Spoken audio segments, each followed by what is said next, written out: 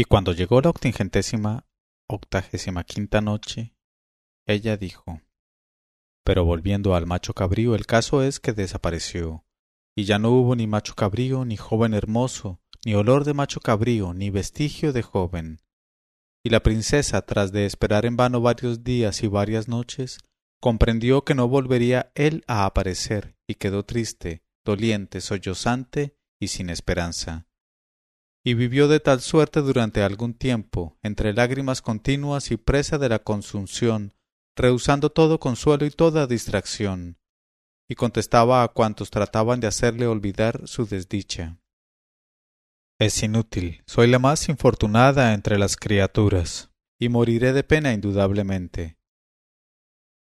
Pero antes de morir quiso saber por sí misma si en toda la extensión de la tierra de Alá existía una mujer tan abandonada de la suerte y tan desgraciada como ella, y primero decidió viajar e interrogar a todas las mujeres de las ciudades por donde pasara. Luego abandonó aquella primera idea para hacer construir, sin reparar en gastos, un hammam espléndido, que no tenía igual en todo el reino de la India, e hizo que los pregoneros públicos anunciasen por todo el imperio que la entrada al hammam sería gratuita para todas las mujeres que quisieran ir a bañarse ahí, pero a condición de que cada favorecida contase a la hija del rey, para distraerla, la desdicha mayor o la mayor tristeza que hubiera afligido su vida. En cuanto a las que no tuviesen nada que contar a este respecto, no tenían permiso para entrar en el hammam. Así es que no tardaron en afluir al hammam de la princesa todas las afligidas del reino, todas las abandonadas de la suerte, las desgraciadas de todos los colores, las miserables de todas las especies, las viudas y las divorciadas, y cuantas, de una manera o de otra, fueron heridas por las vicisitudes del tiempo y las traiciones de la vida. Y cada una antes de bañarse contaba a la hija del rey lo que había experimentado de más entristecedor en su vida. Las hubo que contaron el número de golpes con que las gratificaban sus esposos, y las hubo que vertieron lágrimas al hacer el relato de su viudez, en tanto que otras manifestaban su amargura por ver que sus esposos daban preferencia sobre ellas a cualquier rival horrible y vieja, o a cualquier negra de labios de camello. Y hasta las hubo que tuvieron palabras conmovedoras para hacer el relato de la muerte de un hijo único o de un marido muy amado. Y de tal suerte transcurrió en el hammam un año entre historias negras y lamentaciones.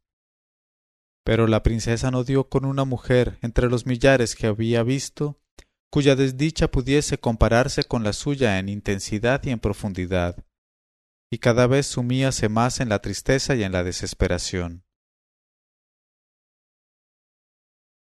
He aquí que un día entró en el hammam una pobre vieja, temblorosa ya bajo el soplo de la muerte, que se apoyaba en un báculo para andar, y se acercó a la hija del rey, y le besó la mano y le dijo: Por lo que a mí respecta, ya Seti, mis desdichas son más numerosas que mis años, y antes de acabar de contártelas se me secaría la lengua. Por eso no te diré más que la última desgracia que me ha ocurrido, y que, por cierto, es la mayor de todas, pues es la única cuyo sentido y motivo no comprendí. Y esa desgracia me aconteció ayer precisamente durante el día.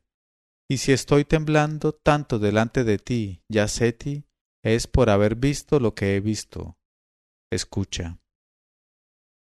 Has de saber, ya Seti, que por toda Hacienda no poseo más que esta única camisa de cotonada azul que ves sobre mí.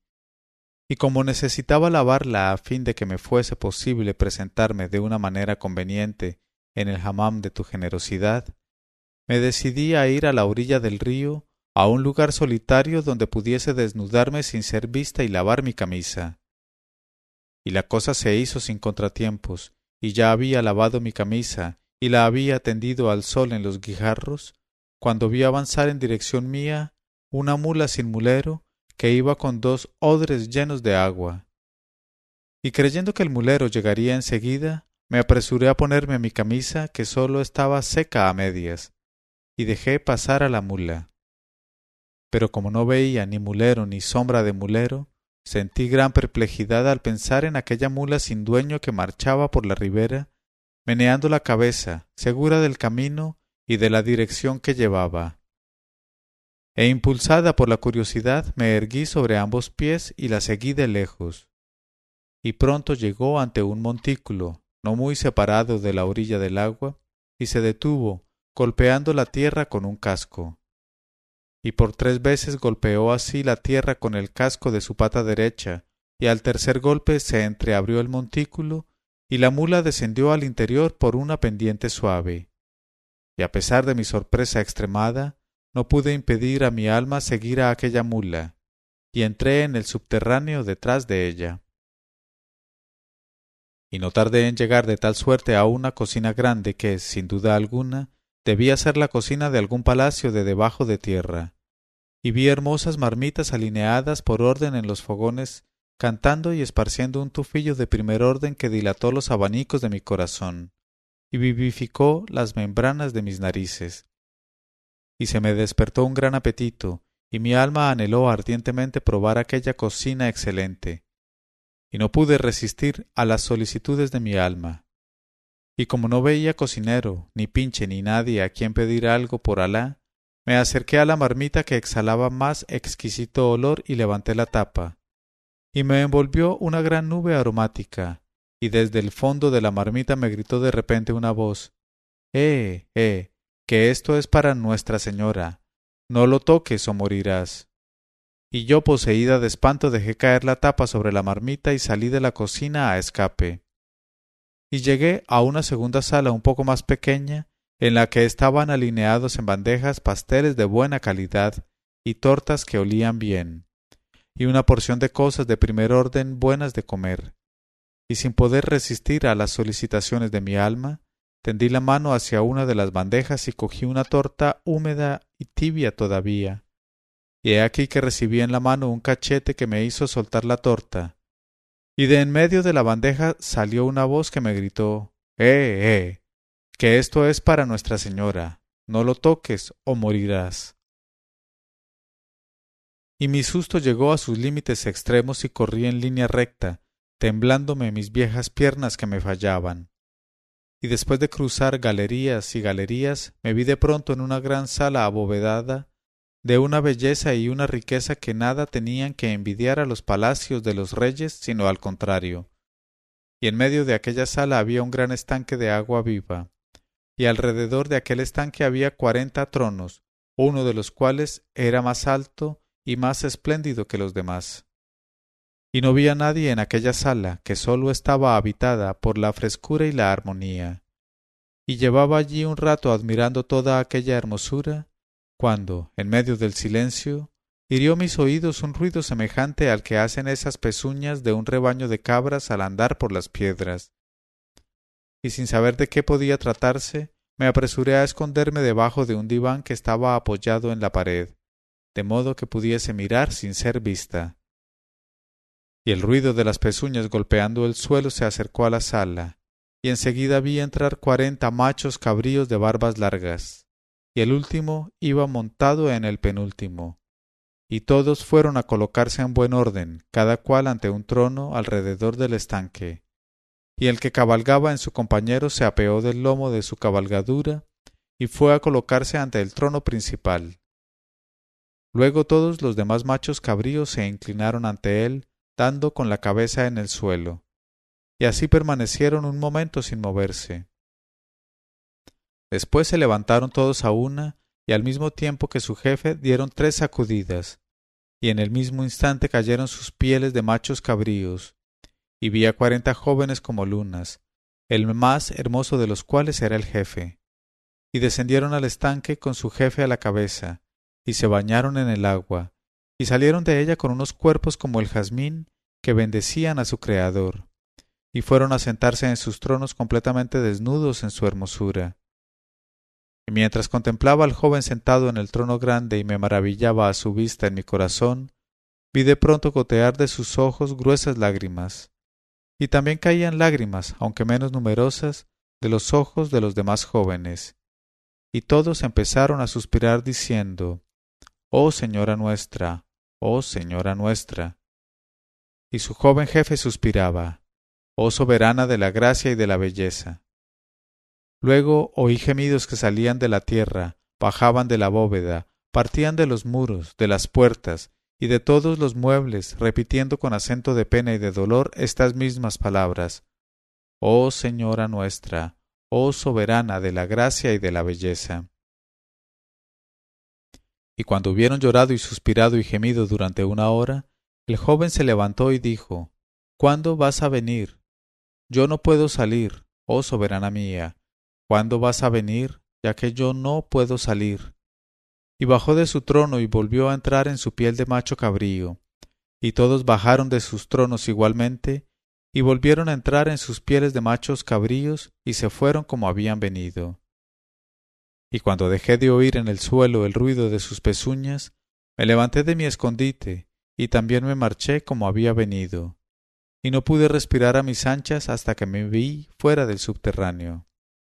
Y tal es mi historia, oh princesa, y constituye la mayor desdicha de mi vida, porque no solamente me fue imposible satisfacer mi deseo en las marmitas y las bandejas, sino que no comprendí nada de cuanto de prodigioso vi en aquel subterráneo, y eso es precisamente la mayor desdicha de mi vida. Cuando la vieja hubo terminado de tal suerte su relato, la hija del rey, que la había escuchado con el corazón palpitante, no dudó ya de que fuese su bienamado el macho cabrío que cabalgaba, y creyó morirse de emoción. Y cuando por fin pudo hablar, dijo a la vieja: «Oh madre mía, Alá el misericordioso te ha conducido aquí sólo para que tu vejez sea feliz por mediación mía. Porque en adelante serás para mí una madre, y cuanto posee mi mano estará en tu mano.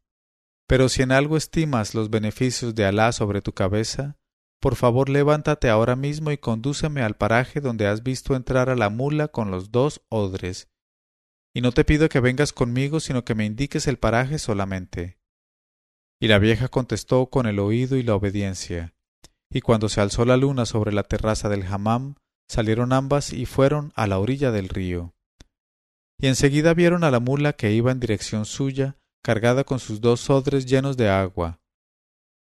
Y la siguieron de lejos, y la vieron llamar con el casco al pie del montículo, y adentrarse en el subterráneo abierto delante de ella.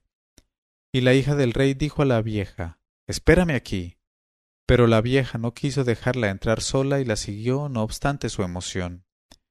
Y entraron en el subterráneo y llegaron a la cocina, y de todas las hermosas marmitas rojas alineadas por orden en los hornillos y que cantaban con armonía, se exhalaban tufillos de primer orden que dilataban los abanicos del corazón, vivificaban las membranas de las narices y disipaban las preocupaciones de las almas en pena.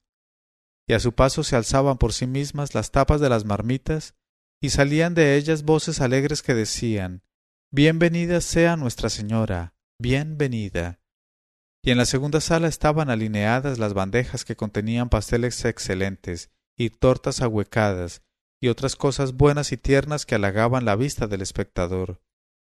Y de todas las bandejas y del fondo de las artesas que contenían el pan reciente, exclamaban voces dichosas a su paso: «Bienvenida, bienvenida». Y el aire mismo parecía agitado en torno de ellas por estremecimientos de dicha y resonaba con exclamaciones de júbilo.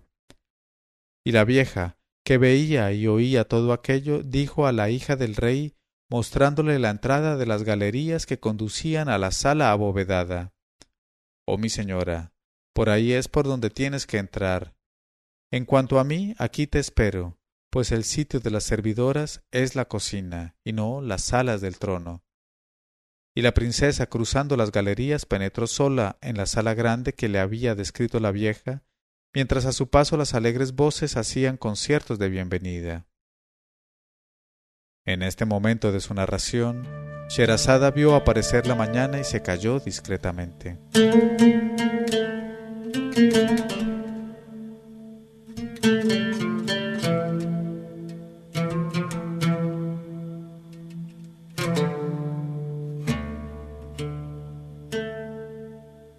Leyó Mauricio Duque Arrubla. 1001noches.co 1001noches.co